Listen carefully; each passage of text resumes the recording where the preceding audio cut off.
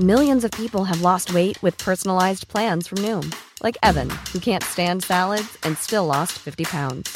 Salads generally for most people are the easy button, right? For me, that wasn't an option. I never really was a salad guy. That's just not who I am. But Noom worked for me. Get your personalized plan today at Noom.com. Real Noom user compensated to provide their story. In 4 weeks, the typical Noom user can expect to lose 1 to 2 pounds per week. Individual results may vary.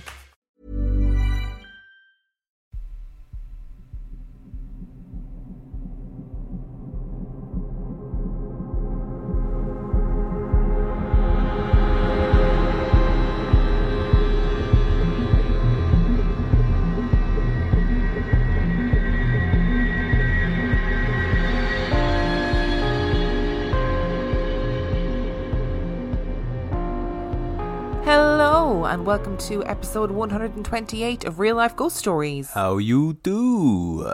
To kick things off this week, we need to thank our newest Patreon subscribers. We would like to thank Lowbrow78, Patricia Austin, Caitlin Baxter Rath, Carrie Trurinsky, Beardy Man 1905, Claire, Loki's Humans, Jen Giesewinch, Pamela Morin, Lord Dukeshire, Ashley Page, Ola Jasinska, Abigail Marie, Pocky Nightmare, Ryan Sus 98, Seth White, Jay, Joanne Simeone, Katie Mullen, Abby Horton, Caitlin or Caitlin. I would like to apologise if I said the wrong one. It may also be Caitlin Baxter Rath. I don't know which one it is and I'm sorry. I apologise in advance. Thank you for being our Patreon subscribers. We love you. We appreciate you every day. Which brings us to our film review this week. Our film review is Love and Monsters. Love and Monsters was released in 2020. It has 7 out of 10 on IMDb and 93% on Rotten Tomatoes. Would you like a synopsis? Oh, yes, please. 7 years after the monster apocalypse, Joel Dawson, along with the rest of humanity, has been living underground ever since giant creatures took control of the land. After reconnecting over the radio with his high school girlfriend, Amy, who is now 80 miles away at a coastal colony, Joel begins to fall for her again.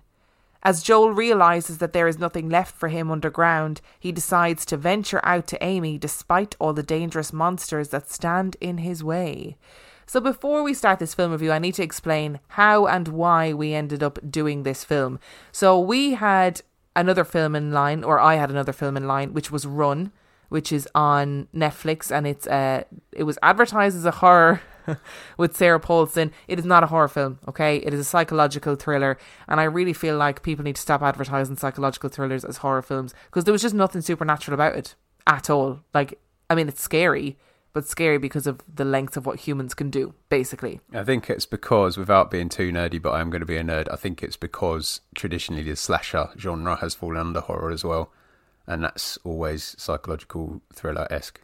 Oh, I guess that's probably true. So we decided not to do it because it's a great film, but it's the type of film where you just couldn't be lighthearted talking about it really. And I didn't feel like I wanted to have a really serious conversation about fabricated illness because I would have been really sad afterwards. And then we ended up watching Love and Monsters, which is also not a horror film because it is a comedy adventure film. So a bit of a faux pas this week, but we're here now. I say that it is a horror movie because monsters are creatures and this is about monsters, so you could argue it's a creature feature.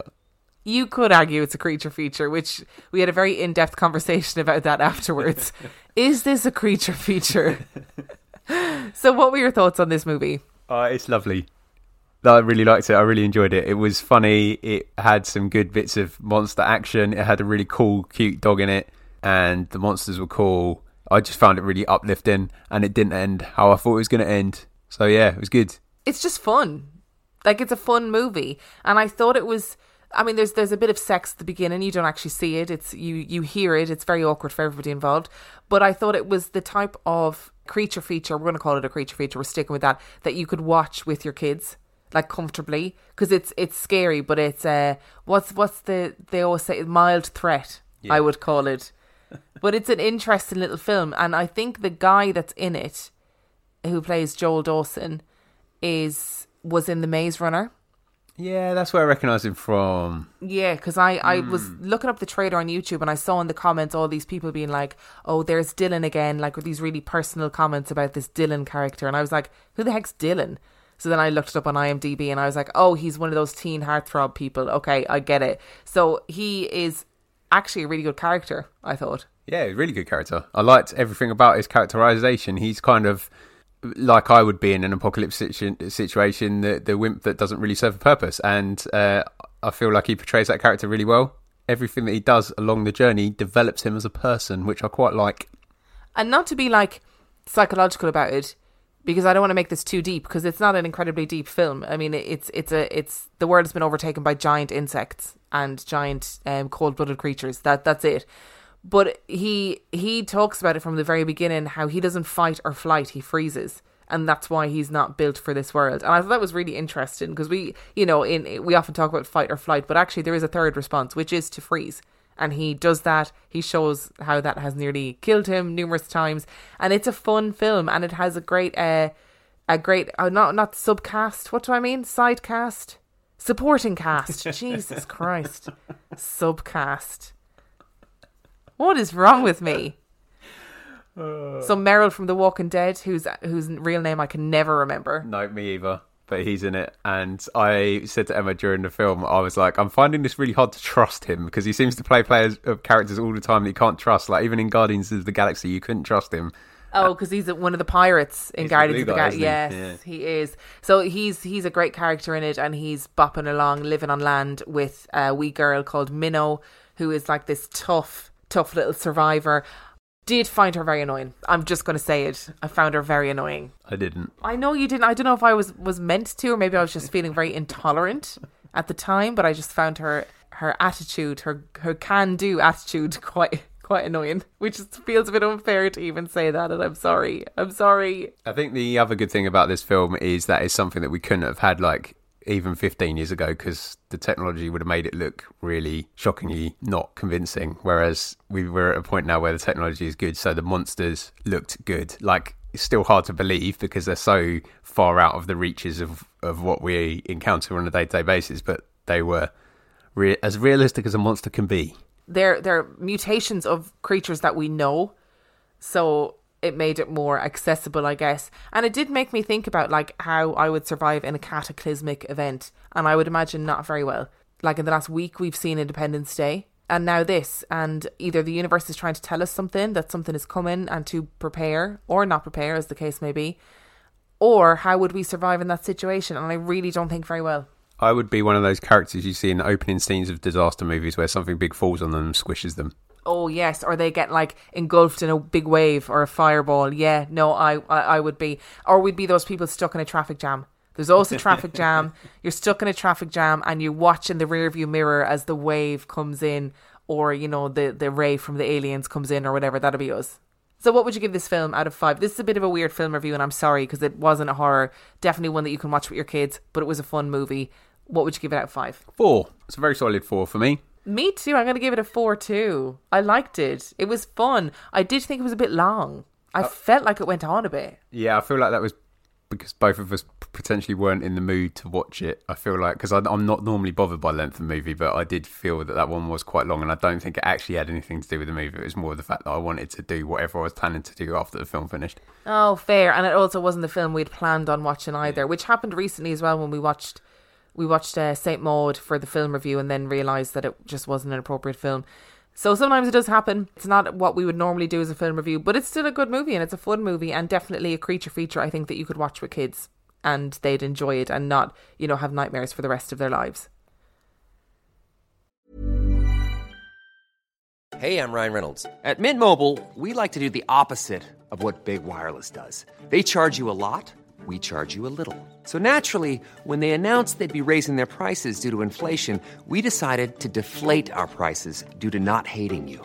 That's right. We're cutting the price of Mint Unlimited from $30 a month to just $15 a month. Give it a try at mintmobile.com/switch. $45 up front for 3 months plus taxes and fees. Promo rate for new customers for limited time. Unlimited more than 40 gigabytes per month slows. Full terms at mintmobile.com. I'm Sandra, and I'm just the professional your small business was looking for. But you didn't hire me because you didn't use LinkedIn Jobs. LinkedIn has professionals you can't find anywhere else, including those who aren't actively looking for a new job, but might be open to the perfect role, like me. In a given month, over 70% of LinkedIn users don't visit other leading job sites. So if you're not looking on LinkedIn, you'll miss out on great candidates like Sandra. Start hiring professionals like a professional. Post your free job on linkedin.com/people today. Which brings us to our story this week. It can only be monsters.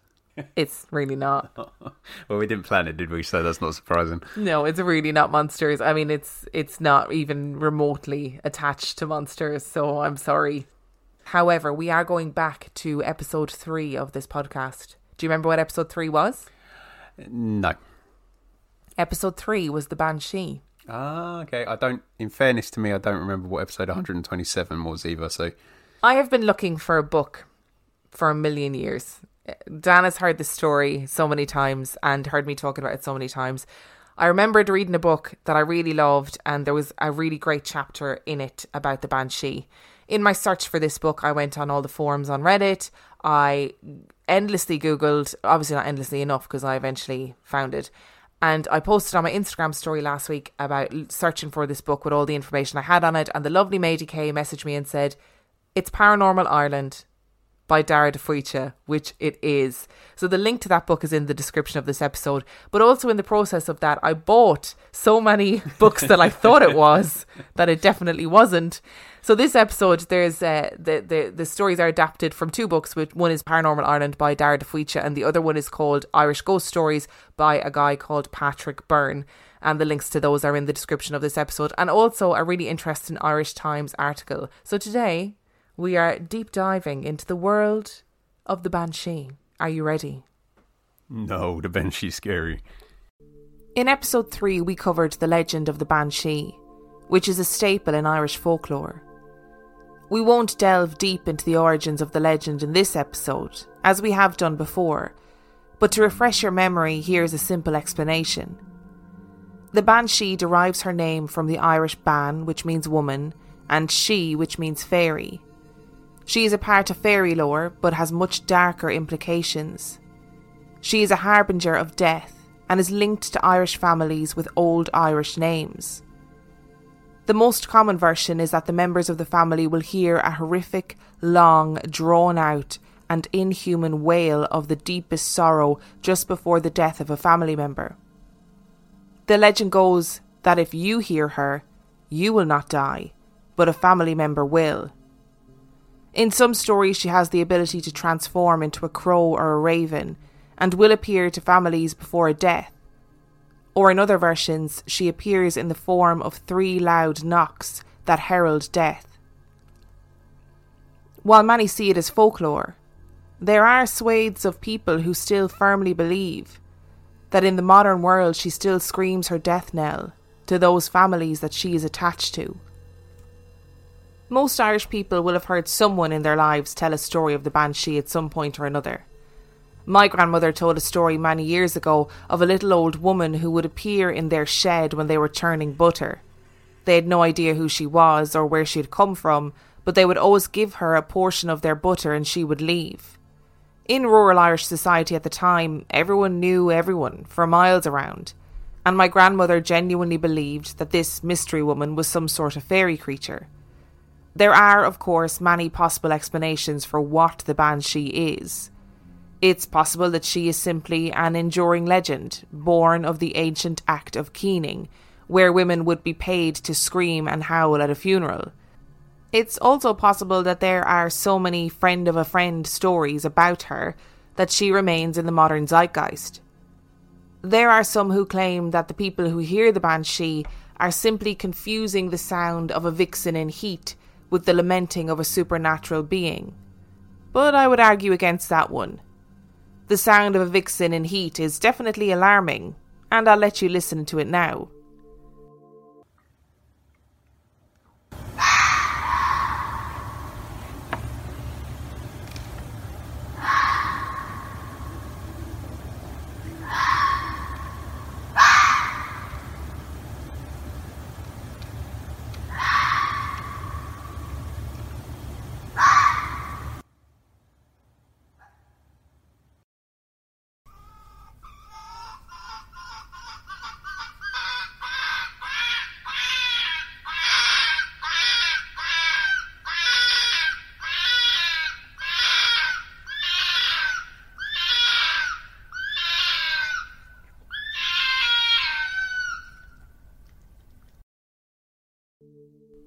I'm sure that there are many people who would have heard this sound for the first time and genuinely thought that it was someone being murdered.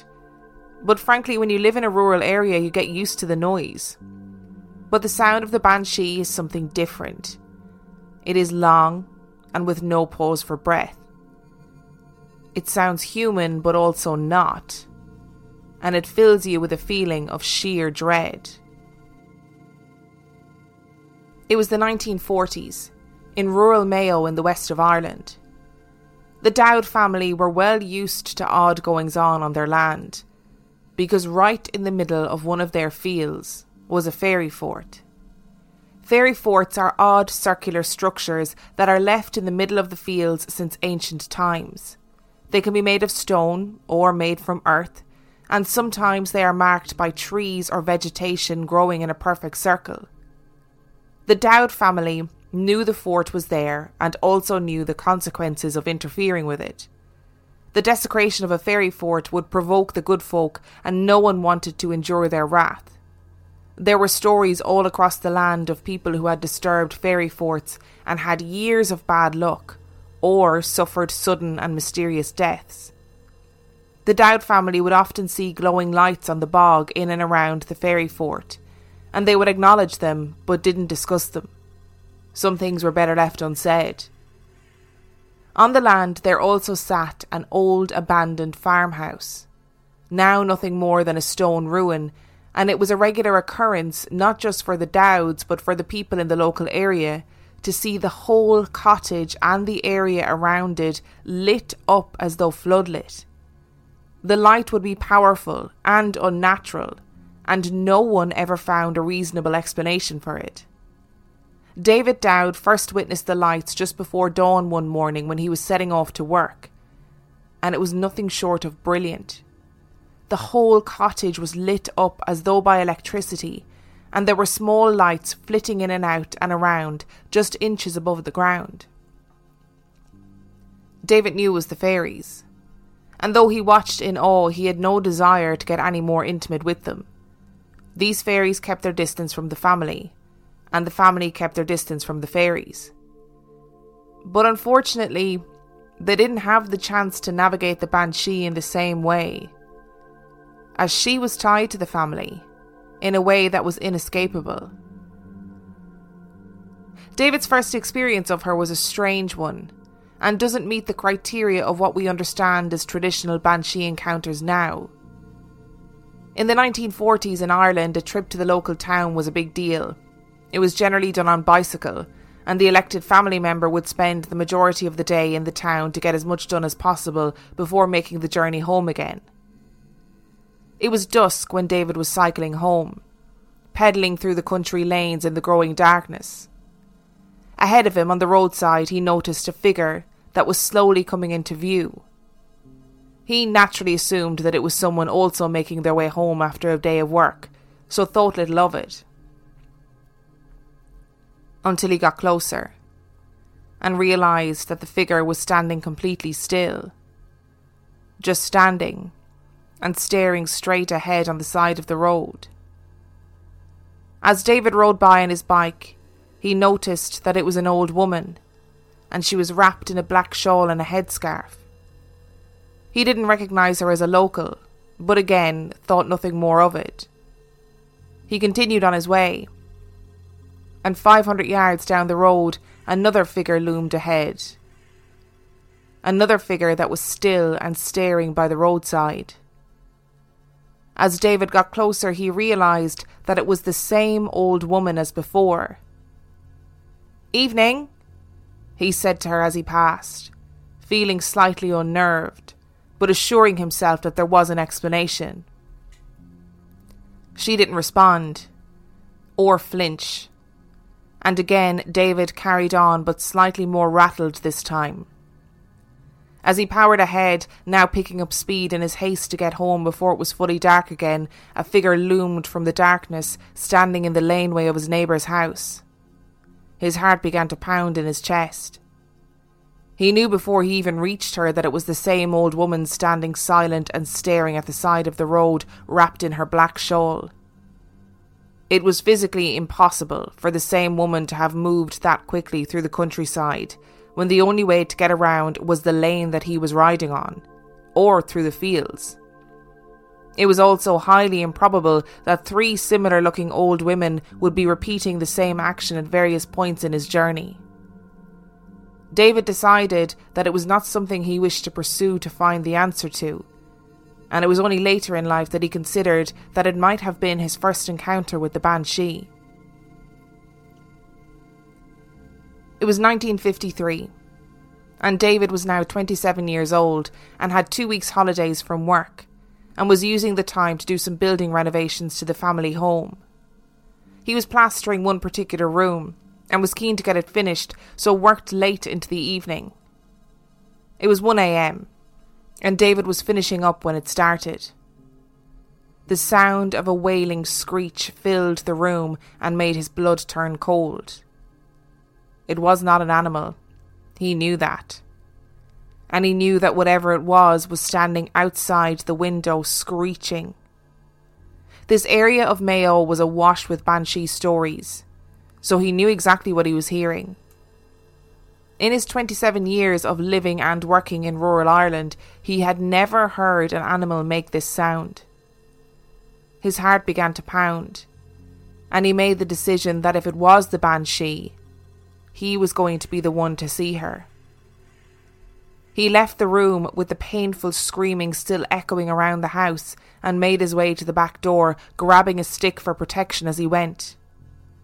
He threw open the back door, and the sound increased dramatically in volume and seemed to swell all around him. And nothing. David wasn't able to move. He stood frozen in the doorway, but not from fear. It was as if the sound was so powerful that he could feel it creating a barrier between him and the outside world.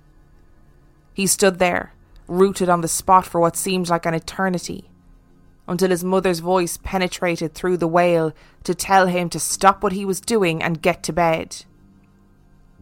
Even through the screams, he could hear the slight wobble of fear in his mother's voice. David closed the door and realised that his clothes were wet through, and he was soaked in a cold sweat. And that night he slept a fitful sleep.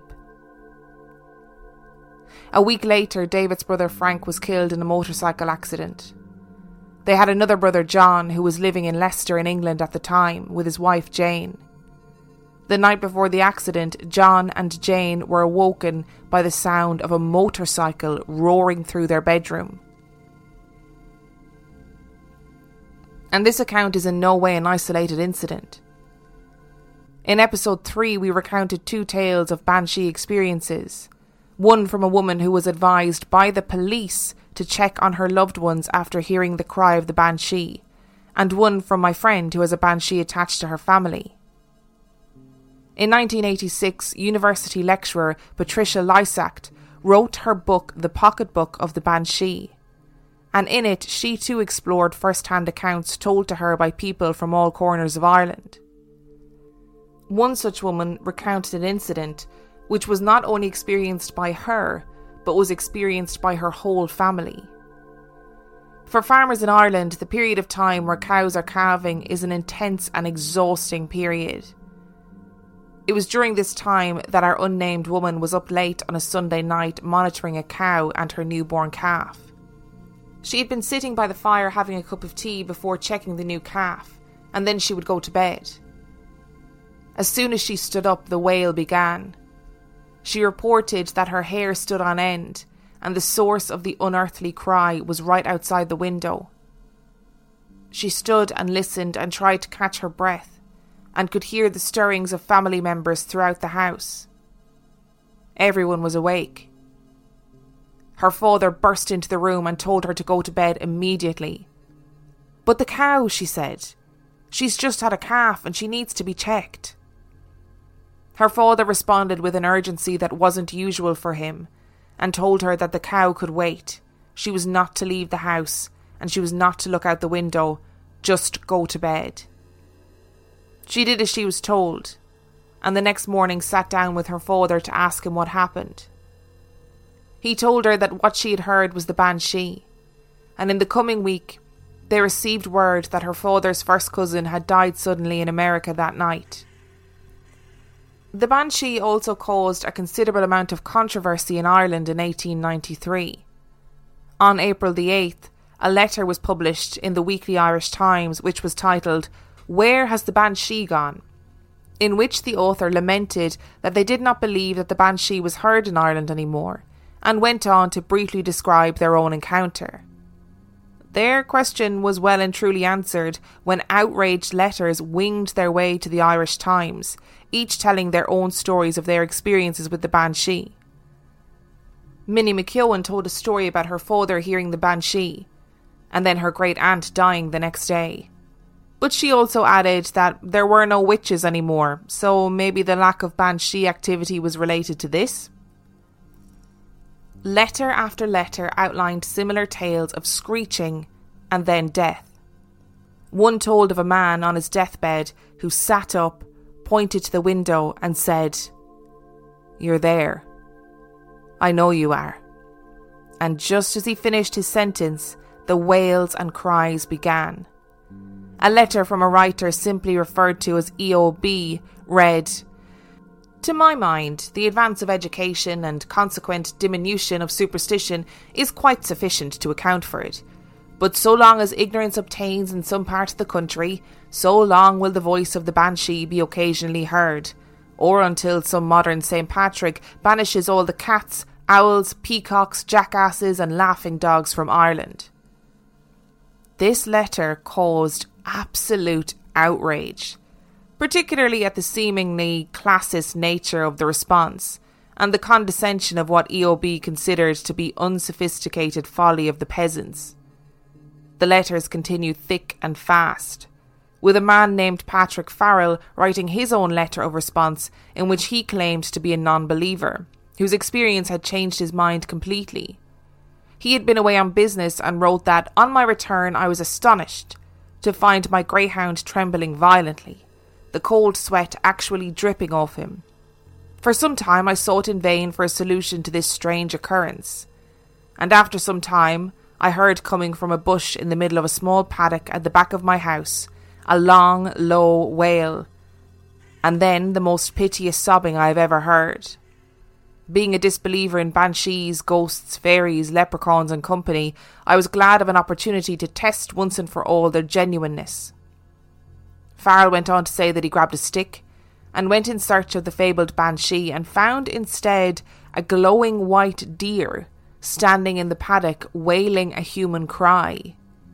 He was confused and swung his stick at the deer. The stick passed straight through the animal and it let out a scream that caused Farrell physical pain. He retreated to the safety of his house and later learned that his cousin in Australia had died that same night. When I was researching for this episode, I realised that not much has really changed since the Great Irish Times debate of the 1890s. On internet forums, questions raised about banshees or people's experiences of them are met with both scoffs about backwards nonsense and earnest responses about people's real experiences. But the thing that fascinated me the most about this research was the frequency of discussions about animals. It is important to note that the wailing of the banshee is not the only death warning that exists in Ireland. We have previously discussed the 3 knocks as a warning for death, and there are families that report seeing warning lights prior to the death of a loved one. Stories of animals granting death warnings to families seem to run parallel with stories of the banshee. The goddess Morrigan of legend had the ability to transform into a raven, and the tales of the banshee as a bird of death have endured, with there even being stories of her perched on a window ledge like a bird as she cries. We started today's episode with foxes, so it seems only fitting that we should end with them too, because they too seem to have earned the reputation of being harbingers of death. Gormanston Castle is located in County Meath and now operates as a school. But it wasn't always that way. The castle used to be the seat of the Preston family, or the Viscount Gormanston. In 1860, Jenico, the 12th Viscount, lay dying, and the family and staff knew that he did not have long left. People began to report seeing shadows darting in and out of the tree line of the woodlands that surrounded the house, and odd chirps and screeches could be heard all around the castle. The chirps and screeches grew louder and more urgent, and the shadows moved into full view. They were foxes, and they moved closer and closer to the house as the days went by. Foxes would gambol and play in the open grassy areas around the house, and the older foxes would sit and watch the castle. They would chatter and bark to each other, and chatter and bark in the direction of the castle. In ordinary circumstances, you would assume that the family would be curious or disturbed by this behaviour, but they weren't.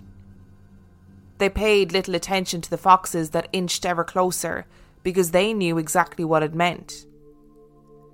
For many years, the Gormanston Foxes would appear at the castle just before the death of the Viscount. As the days passed, the number of foxes grew. They would always arrive in pairs and sit solemnly at the window of the sick Viscount. They barked and howled at the window and were particularly active at night time. What is even stranger about this incident is that during this time the foxes would pass among the poultry of the castle and never attempt to eat them. The dogs would happily allow the foxes to gather around the castle and showed absolutely no signs of distress or aggression at their presence, whereas ordinarily the presence of even one fox would elicit a response from the dogs. This behaviour would continue until after the funeral, at which point the foxes would simultaneously make their way back to the woodland, not to be seen again until there was another sick Viscount. This behaviour was noted with the passing of each Viscount right up until the 1940s, when the building changed hands to the Franciscan brothers. But why this strange behaviour? Local legend says that there had been a Viscount many years before who was leading a fox hunt on the land. He had cornered a fox and was moving in for the kill when he realised that the fox was a vixen who was desperately protecting a litter of tiny cubs. He was so moved by the sight and felt such immense guilt at his behaviour that he stopped the hunt, allowed the fox to escape, and fox hunting was never practised on the grounds again. It is said that the foxes appeared for the first time when that Viscount was taken ill. He died a few days after the foxes appeared, and the family adopted the fox on their coat of arms. I would like to point out before Dan says anything that I did not mean gambling as in playing poker or roulette or betting on the races. I meant gambling as in playing around, because when I read that word, I looked at Dan and his face was a picture, because I know that you were imagining dogs playing poker. That's not what was happening, okay? Even though that would be a very great story and it would be very supernatural and strange. That's not what happened. I just imagined them getting together and having a big old celebration that the Viscount's on his way out, and I kind of thought, you know, good party has like alcohol and gambling, so I just figured that's what they were doing. No, I can tell you that no, that was not what they were doing.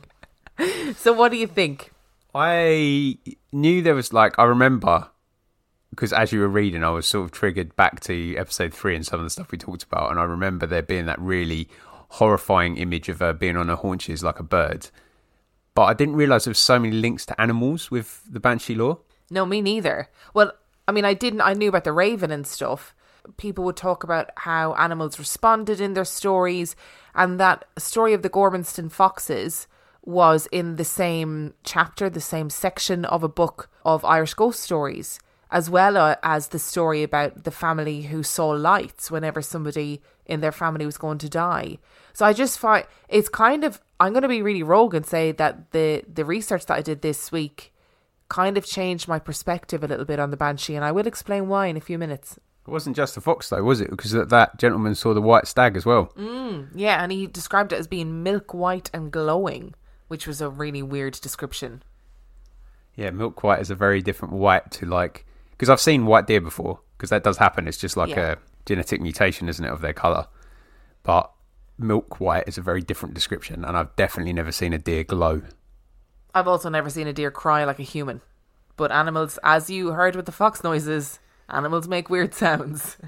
those vixen noises were actually in some ways more terrifying than anything you read in this episode. I didn't realise, like, I've heard them in real life, but they sound way more terrifying out of context. Like when you're just listening to a recording, you're like, what is that? Definitely. If I woke up in the middle of the night and I heard that sound, now as an adult who grew up in the countryside, I would listen to it, probably be freaked out for about 10 seconds in my sleep state trying to figure out what was going on, and then I'd be like, oh, it's a vixen, and I'd go back to sleep. But it is a terrifying sound out of context, especially the second recording where she's just screaming.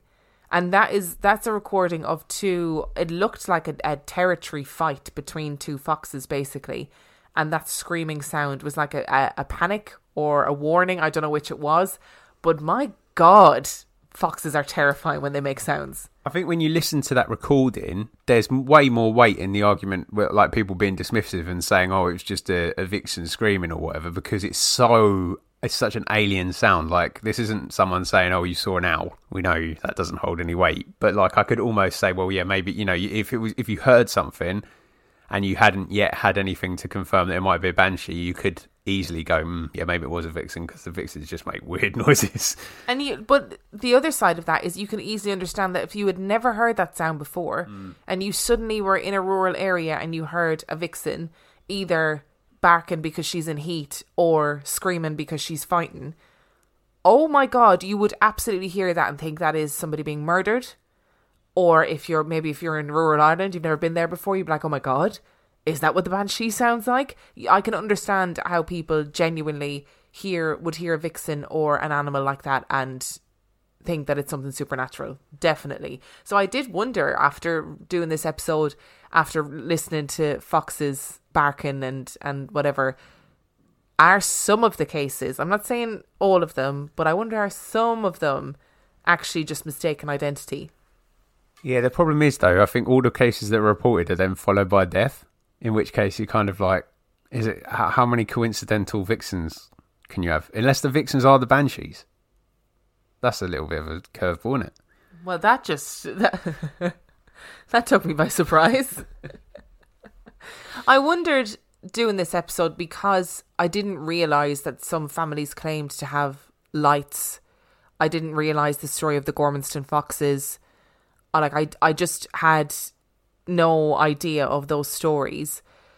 So, like, historically, Irish people leave Ireland a lot. So, like, during the famine, a huge percentage of the population either died or emigrated to America, predominantly America. But, you know, historically, Irish people have gone all over the world, even in recent years when the economic crash happened.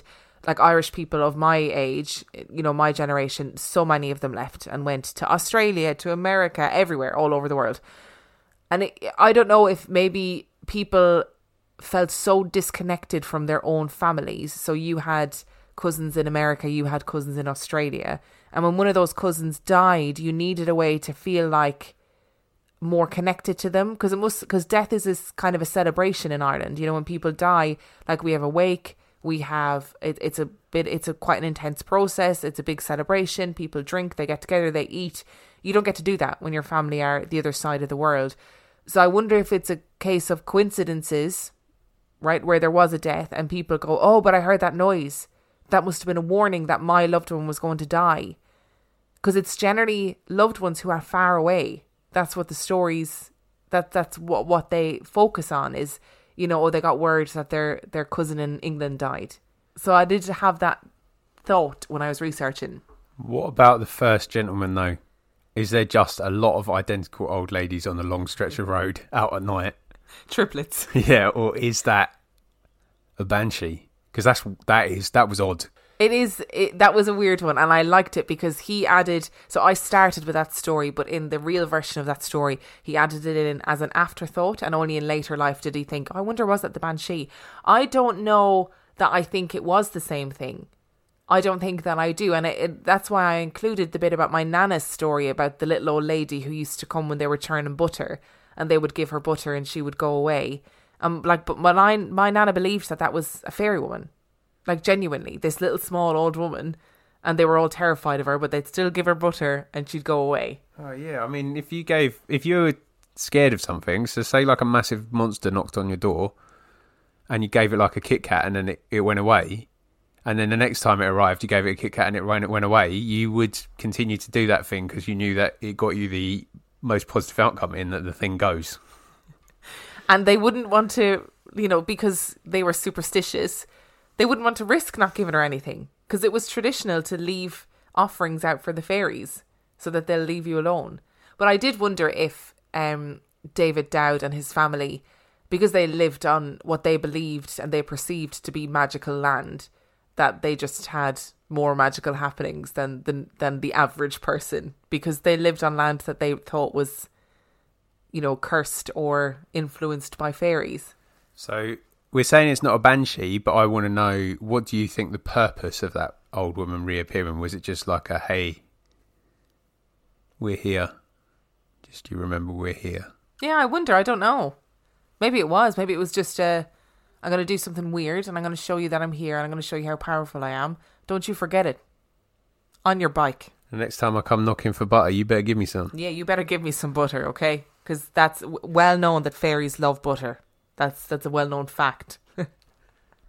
And the thing with Banshee stories is that they're very samey. A scream, a death. Most people don't see her. There was a story that I read where a man was, which I don't know why I didn't include it, but a man was cycling home and the Banshee ran alongside him the entire way. No, I'm glad you didn't read that one, thank you. She ran alongside him the entire way, clapping her hands and screaming. So there's different kind of variations, and some people say that she's quite excited when she's wailing, like she might be clapping her hands and quite happy about, I mean, I guess if that's your only job, you'd probably be quite pleased that you've got a job to do. If somebody's dying, you might be like, yes, now's my time to shine. But I guess if we spoke about, didn't we, previously, where there's some kind of link to keening, like to professional keeners and having, lots of alcohol, maybe they were happy. Yeah, they probably were happy. They were probably thinking, oh, brilliant, I'm going to get some poaching out of this or whatever. But then the story about the Gormanston Foxes is one that I just found really fascinating. Really fascinating. And interestingly, so in the 1940s, the Viscount that supposedly died in the 1940s, the locals didn't believe that he actually died because he had gone to war and he never came back. But the foxes never gathered. So the locals said he didn't die because they knew that if he had died, the foxes would have gathered, and they didn't. So they said he's still in Europe, on continental Europe somewhere, alive. Oh, I like Lord Lucan. It's that kind of mystery, isn't it? The missing nobility or whatever they're called. I like those kind of things. So if the story of the foxes is true, and from what I could gather, they documented it from each Viscount from a very, very long time previously.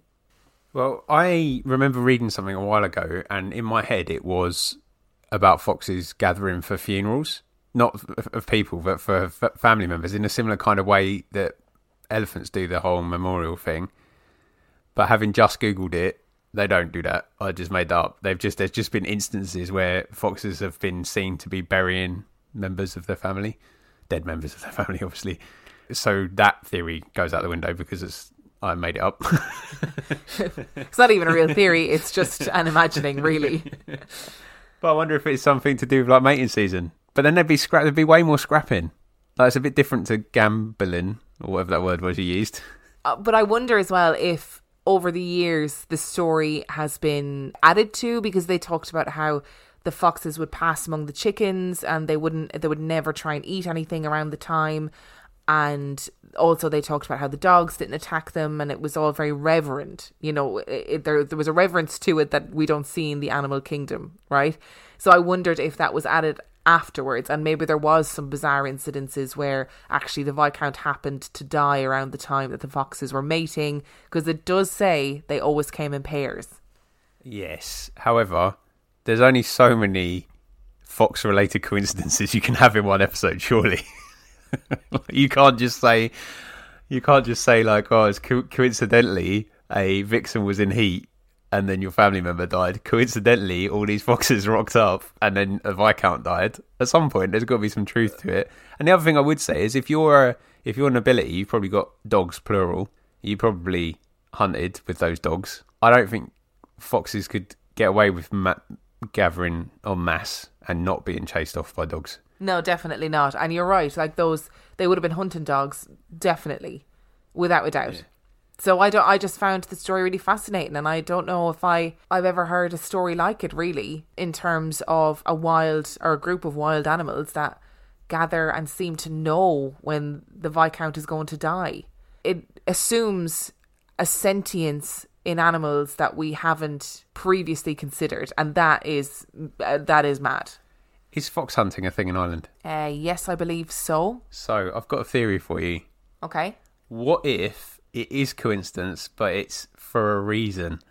So the Viscount has become sick, and therefore fox hunting has stopped for a period of time, which potentially means the fox population is bigger than it would be, and they get bolder, because we know foxes are bold.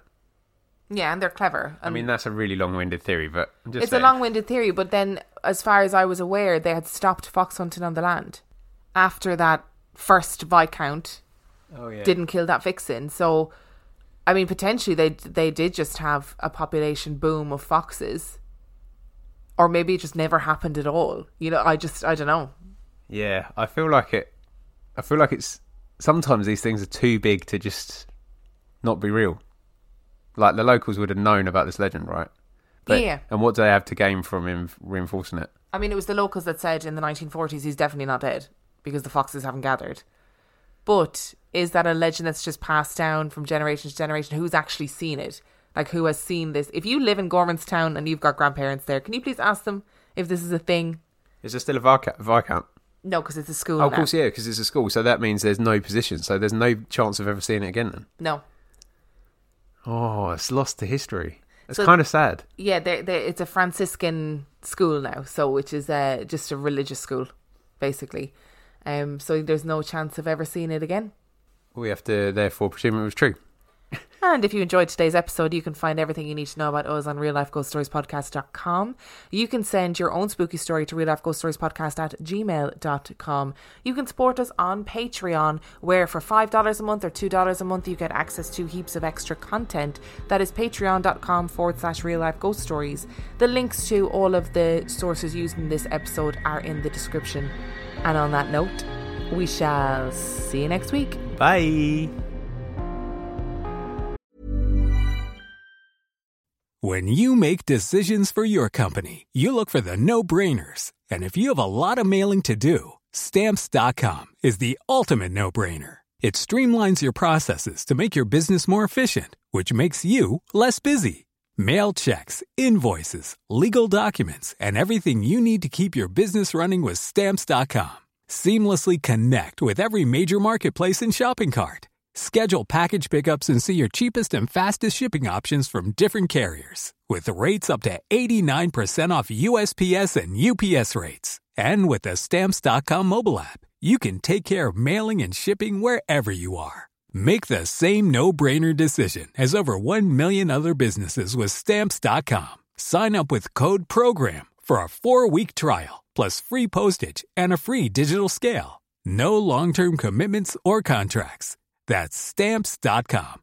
Code PROGRAM.